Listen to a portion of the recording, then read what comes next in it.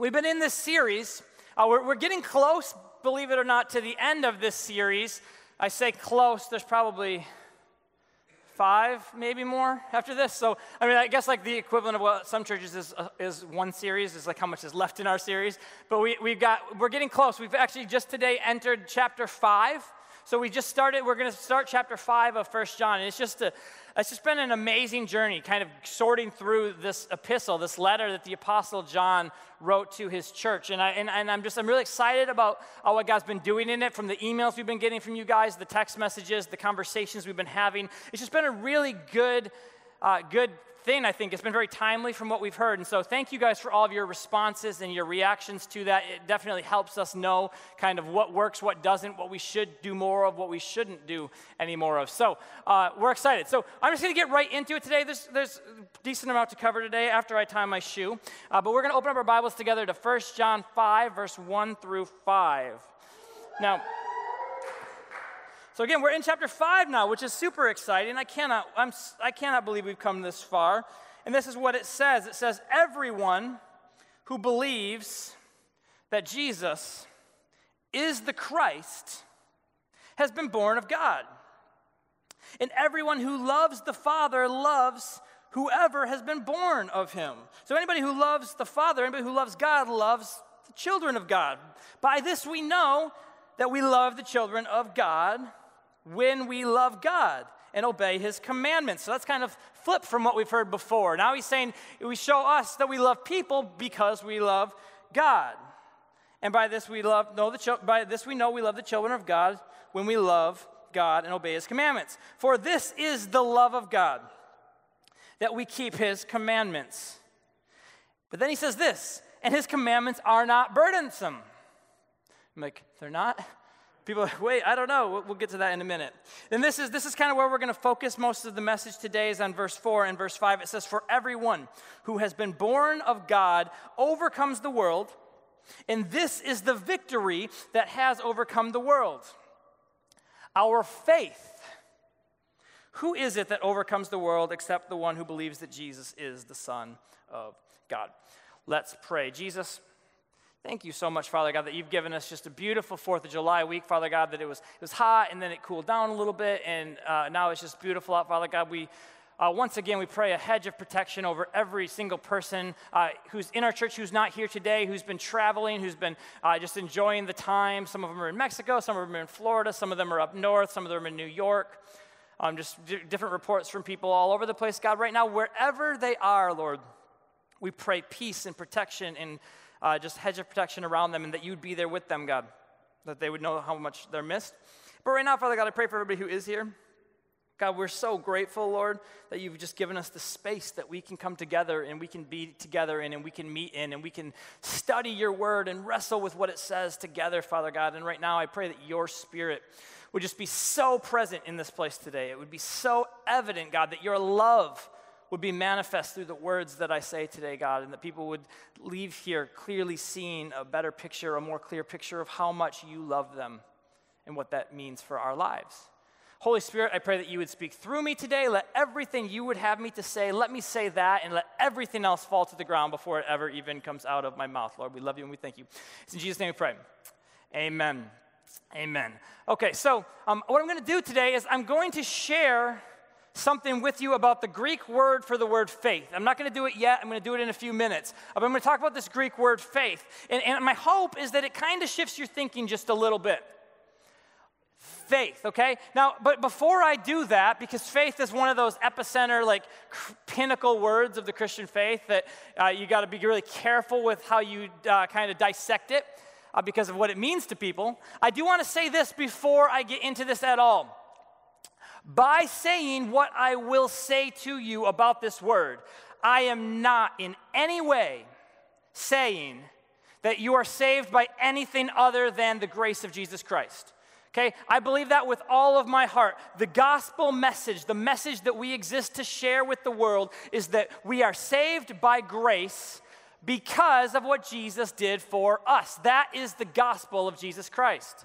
The gospel of Jesus Christ, there's a lot of different ways you could explain it, but the big idea is that you and I realize, okay, we come to terms with the fact that we cannot save ourselves. that on our own, we will always fall short of who it is that we are supposed to be and who it is that God has destined for us to be. But then at the same time, we also realize that Jesus lived a perfect life. Jesus never sinned. But we do sin.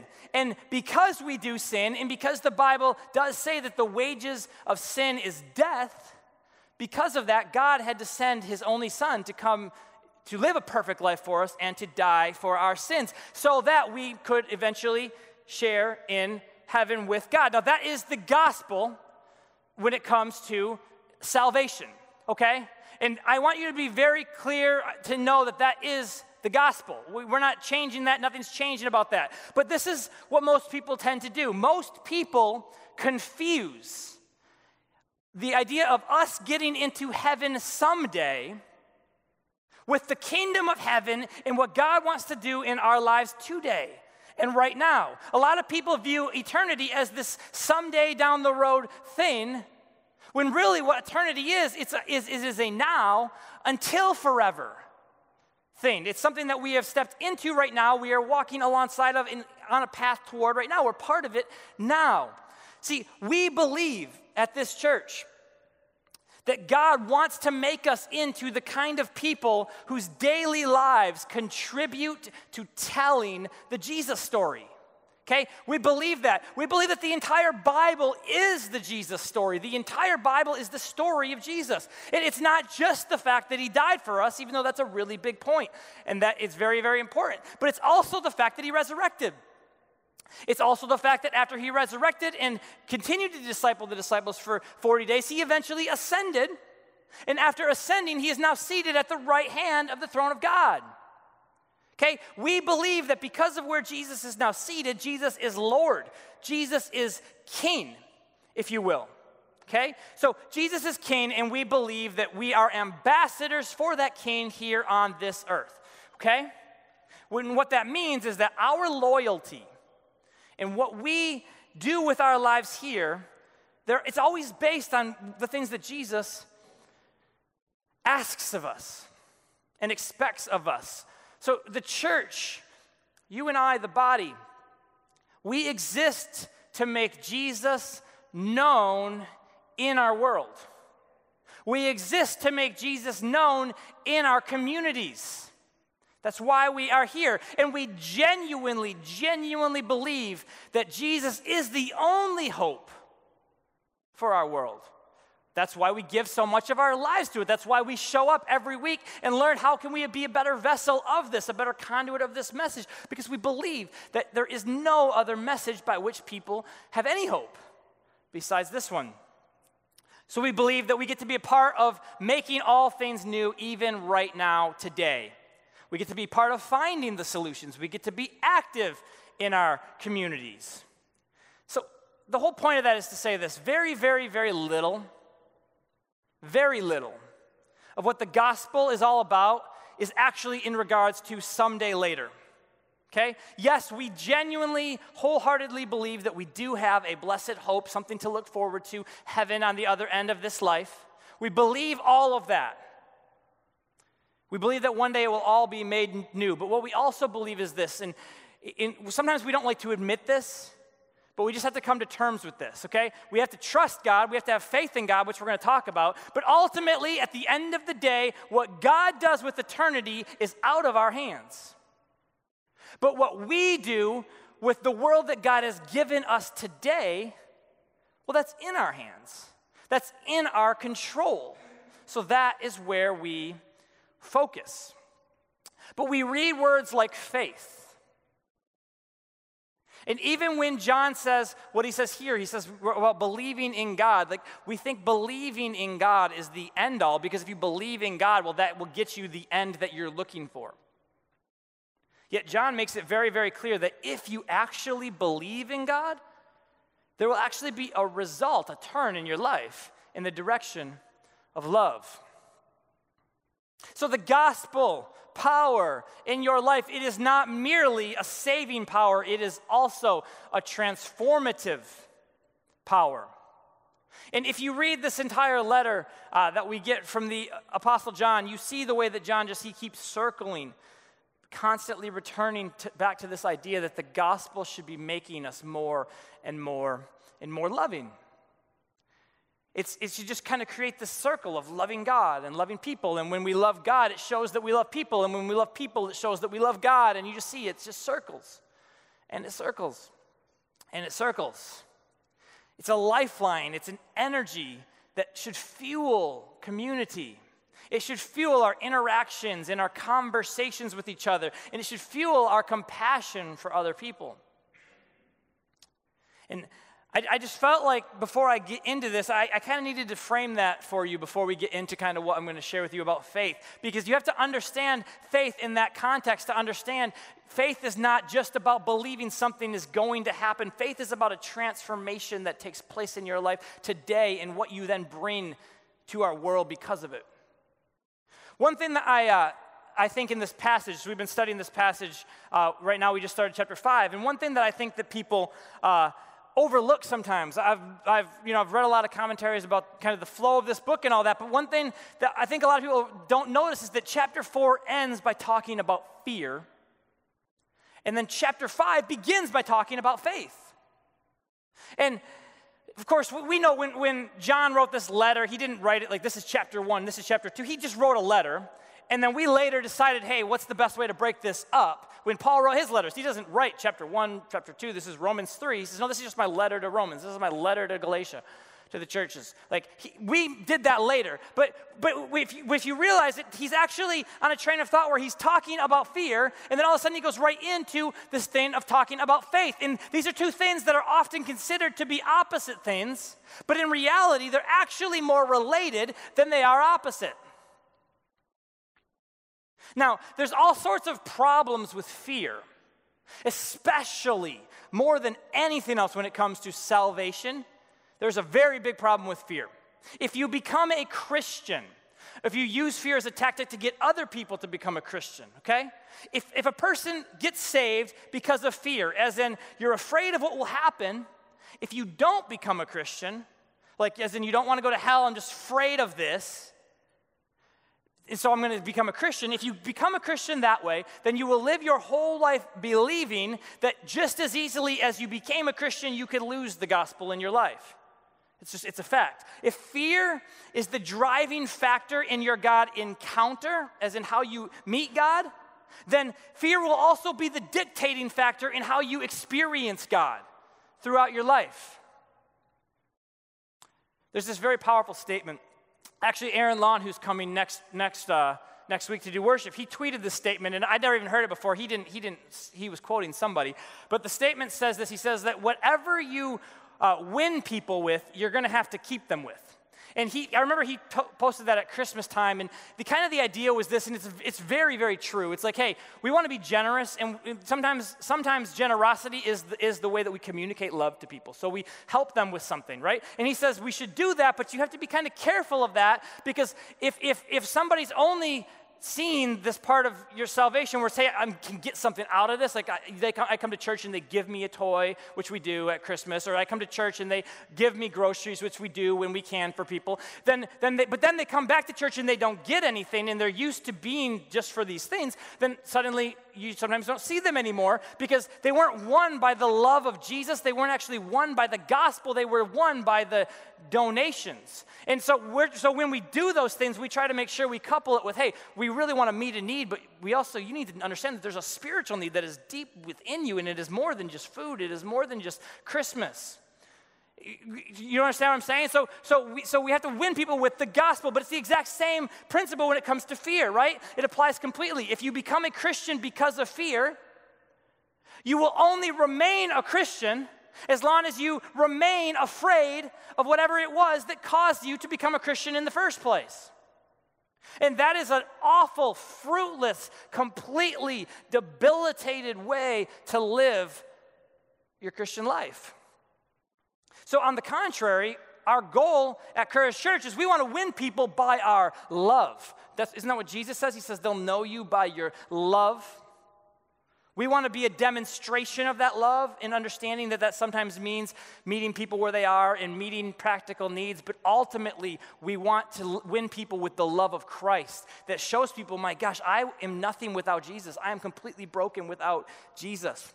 In today's message, John tells us what it is that is our victory to overcome the world, and it is not fear. You will never overcome anything with fear. You won't change the world by making decisions out of fear. But John says this in verse 4. He says, this is the second half of verse 4, and this is the victory that has overcome the world, our faith. Our faith. Faith and fear, they are not opposites. They're actually the exact same thing, directed in opposite places. Fear takes every bit as much faith as it does to believe in Jesus. It takes just as much faith to believe that something else is more powerful than Jesus as it is to believe that Jesus can overcome the world. It takes just as much faith to believe that you have a reason to believe to be afraid as it takes to believe that God is actually in control of your life. And really all fear is it's putting your faith in the wrong thing. It's all that it is. It's faith in something. It's faith that believes that something else is bigger than God. And when you live your life in fear, you truly are living your life believing that God is not as big as the things that may oppose you. But we need to look at this closely.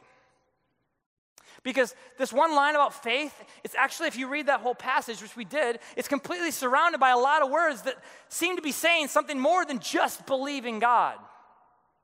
Because the entire section is about transformation. The entire section is about how do I become more loving? How do I keep the commandments? How do I change my life? And yet John says it's faith that will overcome and will be our victory. Real quick, does anybody know what the Greek word for victory is? Do any sports fans have any guesses as to what the word might be for victory in the Greek? All right, I'll give you another hint. Do any shoe fans have any idea what the Greek word might be for victory? The Greek word for victory is the word Nike. Nike, Nike, just as it is. So for you shoe lovers in here, that should hopefully make some sense, right? Nike literally means victory. There's nothing more to it than that.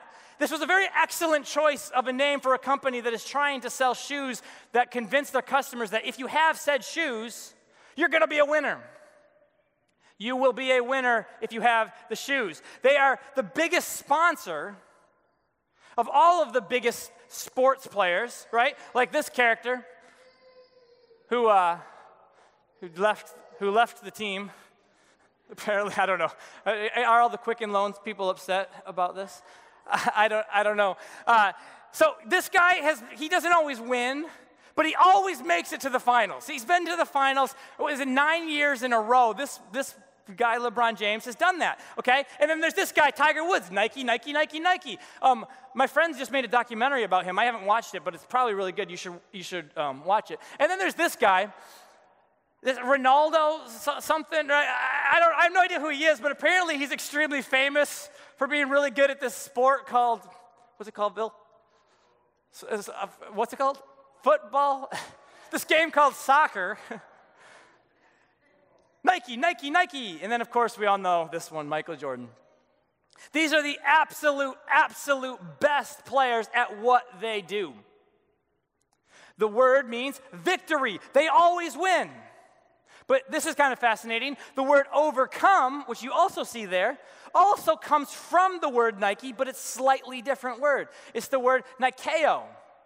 It comes from Nike, but it actually has several meanings, which is very fascinating. It could mean to subdue. It means to bring under control, to conquer, to overcome, or to prevail. It could mean any of those things, a very wide spectrum of definitions, which I'm going to talk to you guys about that concept in a minute. The thing that makes us the Michael Jordans of our mission, the thing that helps us to overcome, it's not our shoes. I'd be in a lot of trouble if it were our shoes. It's our faith. It's our faith. And one thing that's very important to understand And I know today's a little bit different. I'm trying to help you understand this concept when it comes to like Greek and Hebrew, because I know some of you have been here when I've showed you like how you can go online and you can get on like Blue Letter Bible and you can study the Greek, even if you aren't fluent and can read fluently or speak Hebrew or Greek fluently, you can still study these words and figure out kind of what's at the root of them. And I kind of want to explain to you just briefly as to kind of how we come up with these and how we translate these. A lot of people are like, well, why do we need so many translations of the Bible? What's wrong with the King James or the New King James, or why do we need another one, and why is the NIV and then there's a new NIV and then another NIV? Like, what is the reason for that? And one thing that's very important when you're studying the Greek or you're studying the Hebrew in the Bible is you have to understand that a lot of these words, like the word we just showed you, they're somewhat flexible in what they may or may not mean.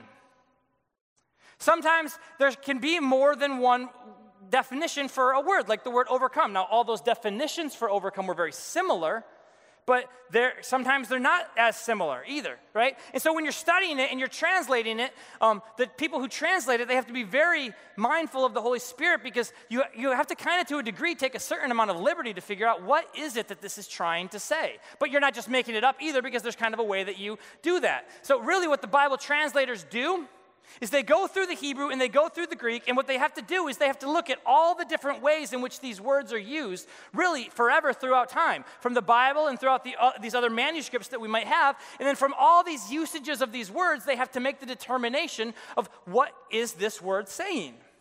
What is consistent in it? What is it saying, and what does it mean in most instances? So that's part of the reason that we get updated versions of the Bible, because a new manuscript may come out that has a word that we've only had a couple usages of ever, and then all of a sudden now we find a new manuscript that makes it very clear what this word means, and it's not exactly the same that we did. So they update the concordances and the lexicons and all that stuff. That's why they do that.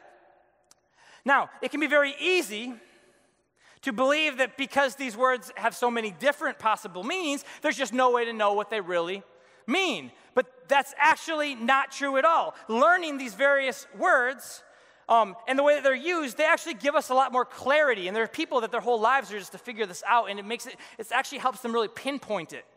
It's how it's being used in the Bible. So for example, the word Nike. In the Bible, you only get that word one time.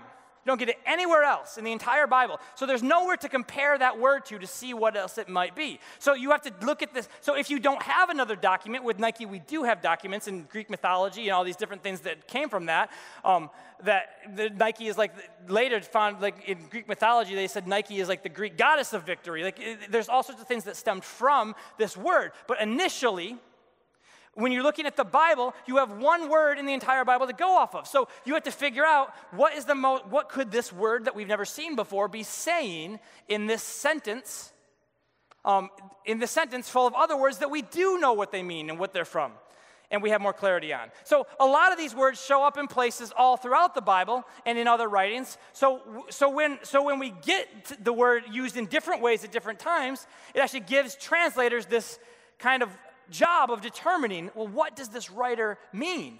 What is he trying to say in this instance? And so the word faith is one of those words. The word faith is the word pistis. Now, pistis is a neutral word. It doesn't have to mean faith in Jesus. It's just faith. And as a neutral word, it could simply mean a moral conviction. But when you hone in on Christianity and the way it's used in the Bible, the biblical usage of this word is typically defined more like this: a strong and welcome conviction or belief that Jesus is the Messiah, meaning Jesus is our King, He is our Lord, He's seated at the right hand of God, through whom we obtain eternal salvation in the kingdom of God. Which, of course, this is extremely loaded. This definition covers a lot, but really it seems to just kind of, in a complicated way, say all the things that we already believe, right? But then there's a second context you can use for the word faith. And I'm going to talk more about this in a minute, but it's the word faithfulness. It's the exact same word. Faithfulness is still just pistis. It's not another variation of it. It's the character of one who can be relied on. Now, the word faith typically throughout the New Testament is used to describe belief in Jesus. Like even here, who is it that overcomes the world except the one who believes that Jesus is the Son of God? Believe comes from the word pistis, but it is not the word pistis, it's the word pistuo. which, again, it comes from it, but they're almost the same word, but they're not exactly the same. It's as close as Nike and Nikeo are. In the same way that overcoming and victory are directly connected, yet they're not the same, right? You have to overcome something before you get the victory. These words are connected, but they're not the same. But the difference matters. It matters a lot. For example, the gospel. If you were to summarize the gospel in one verse, if I had one verse, maybe I'd use John 3:16, for God so loved the world that he sent his only son, whosoever believeth him so shall not perish but have eternal life. Another one I would use is Ephesians 2:8, which says, you are saved by grace through faith alone. Okay? Now, nobody who has any biblical understanding would ever say, well, you are saved by grace through belief.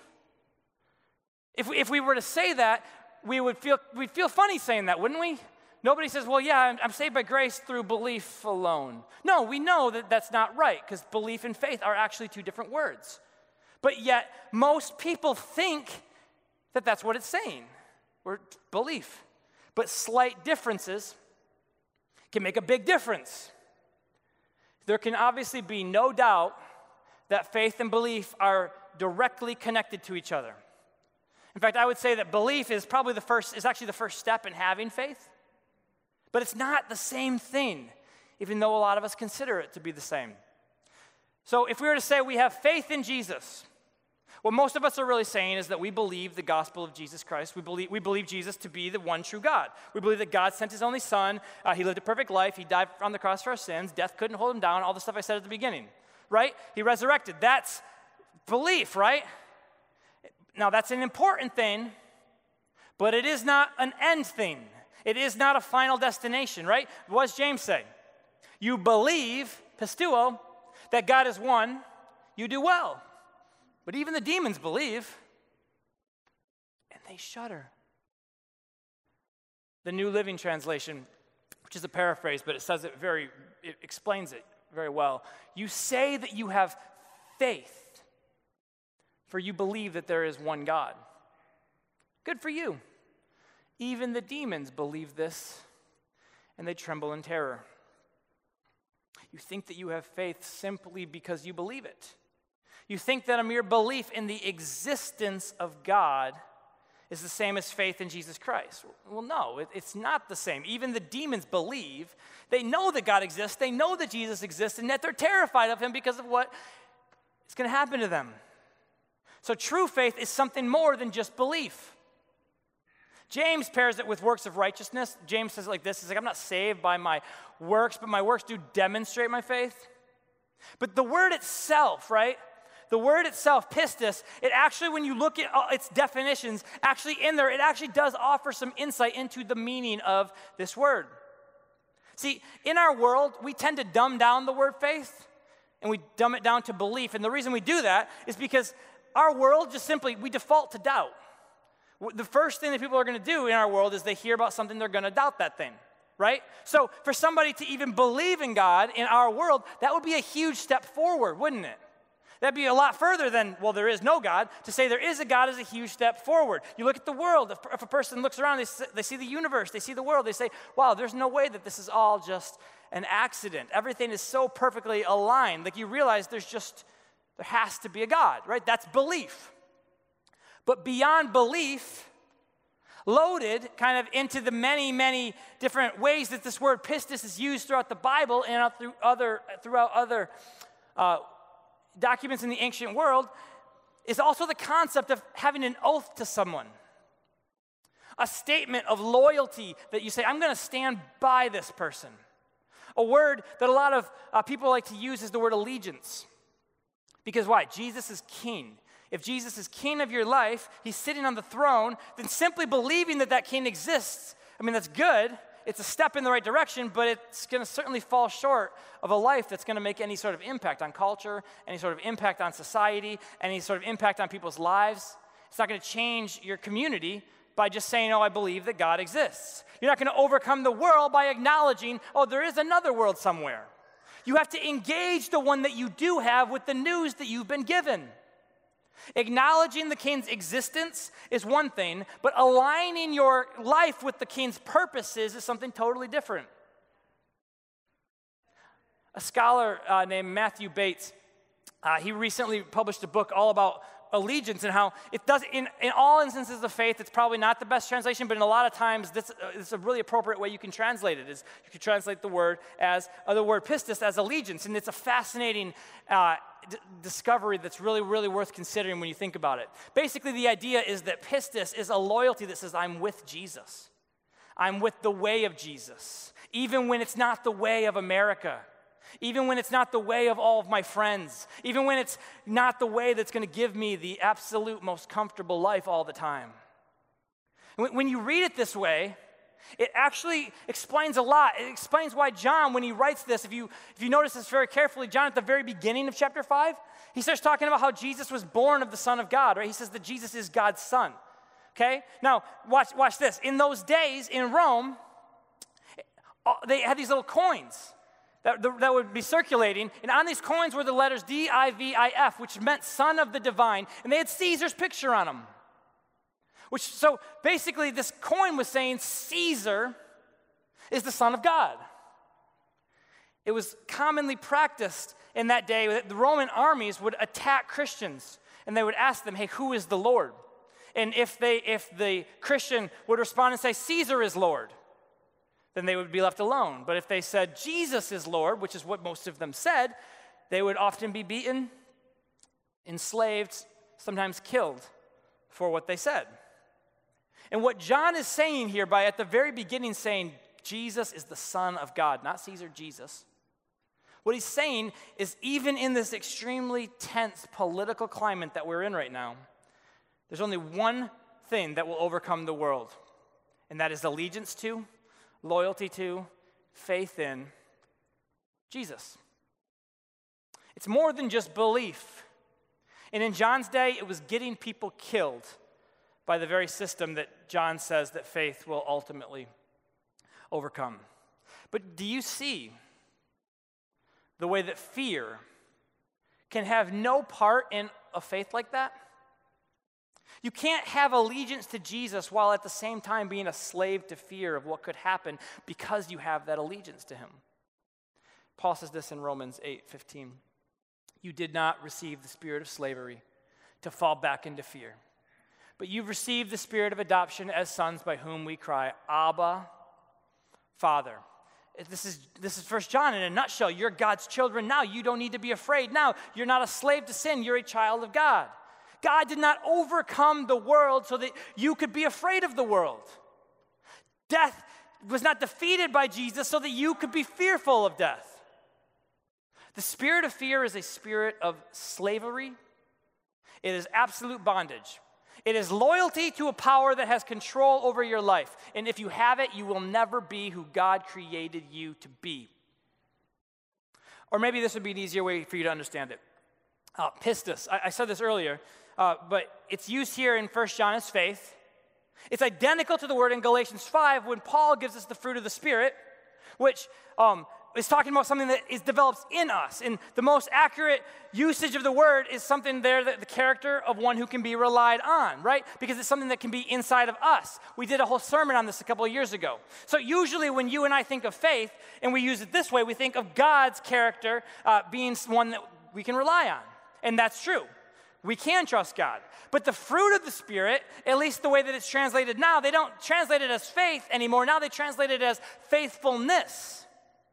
As in something that we can actually become. We can become the fruit of the Spirit. The fruit of the Spirit lives in us. When the Spirit's in us, then we become someone who can be relied on.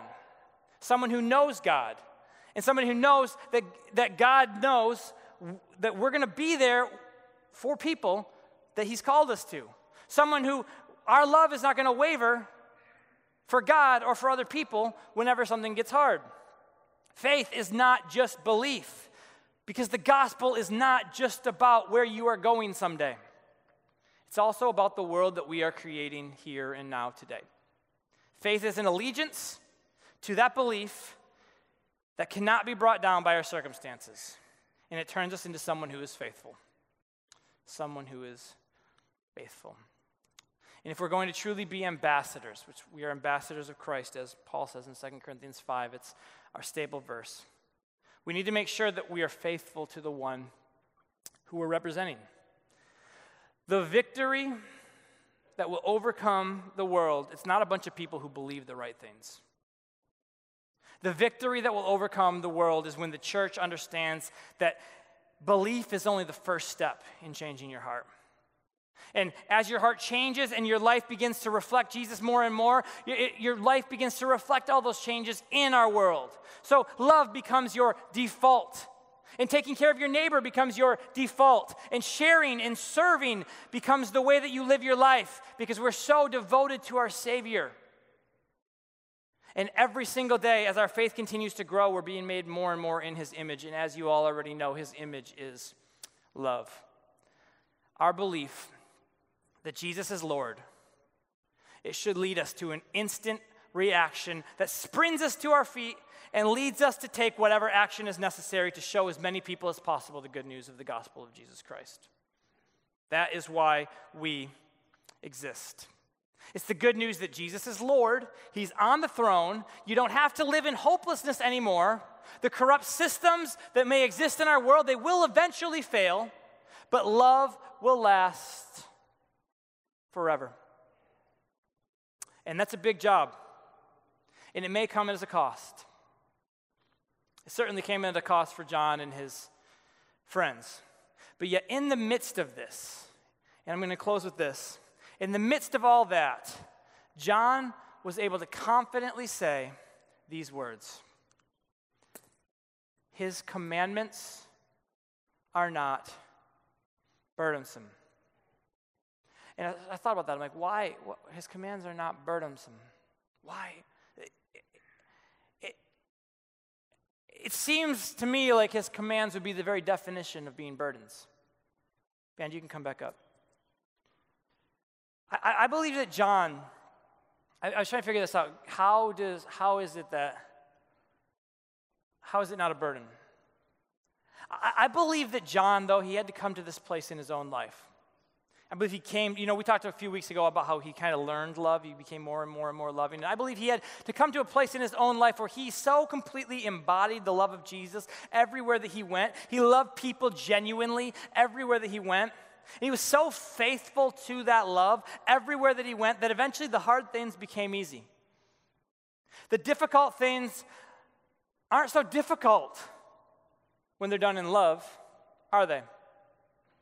For instance, in Genesis, when Jacob wanted to marry Rachel, Rachel's father Laban said, okay, you can marry her, but you first have to work for her for 7 years. It's a long time. And this is what the Bible says. It says that Jacob worked for Rachel, and he served Laban for 7 years, and those 7 years only felt like a few days because of how much he loved her. He didn't see it as a burden. He didn't see the weight he had to carry over 7 years. He saw the other side of it. He saw the return. And love made it easy. And suddenly, it wasn't too much to carry. 7 years felt like a few days because of love.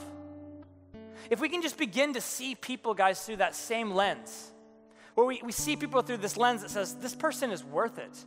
This person is worth it. They're worth it. They're worth it. They're worth it. Then it won't feel so heavy every time you try to do something for another person. Allegiance to Jesus, faithfulness to Jesus, it means faithfulness to his mission, and his mission is always going to be about other people. It's why we're here. And if we can get over the fact that we worked for the things that we have, it will become so much easier to give it to somebody who needs it more than we do. The burden is as heavy as we make it. And this is what I mean by that. You're probably wondering, what do you mean by that? Paul in Romans, he says, I want your love to be genuine. Okay? Genuine love. Right? If it's fabricated, we're not going to be faithful to it. If our love for God is fabricated, it's going to waver. We're eventually going to just stop doing it. If it's out of fear, eventually we're going to stop doing it. Or we're going to live our whole lives in fear. If your love is not genuine, then anything that you do for another person is going to feel like a sacrifice, which ultimately will feel like a burden, which ultimately means we will stop doing it. If your love for another is genuine, though, then everything you do for another person becomes a blessing, not a burden. Dawn reminded me of this story. A couple days ago, we were at her mom's house, and we were all talking about this story about when Dawn and I were dating. And for Dawn's birthday, we were still dating at the time, I bought her a brand new iPod. Do you guys remember iPods? It was awesome. It was this black iPod. It had this scrolling thing on it. Like, it didn't have the touch screen yet. But it was not cheap. Like, I had to save my money for it. This was the first version that could actually play video, so you could actually like put videos on it. And I personally had the previous year's model, and the one that wasn't color yet, and it was like one tone, black and white, and no video, but it still played music. So I was so excited to get this for her, and I saved and saved and saved, and I bought it, and I loaded it up with tons of music, and I even went to my friend's house, and I recorded this little song that I had written for her, and I made a slideshow video so I could put the video on the iPod of this song, of like these pictures of us in this horribly sung song, because I'm horrible at that stuff, trying to sing her this song just to be romantic. So I saved, and I finally bought it, and when I got it and I was able to give it to her, I did not even for a moment think about what it cost me. It was my joy to finally be able to give that to her.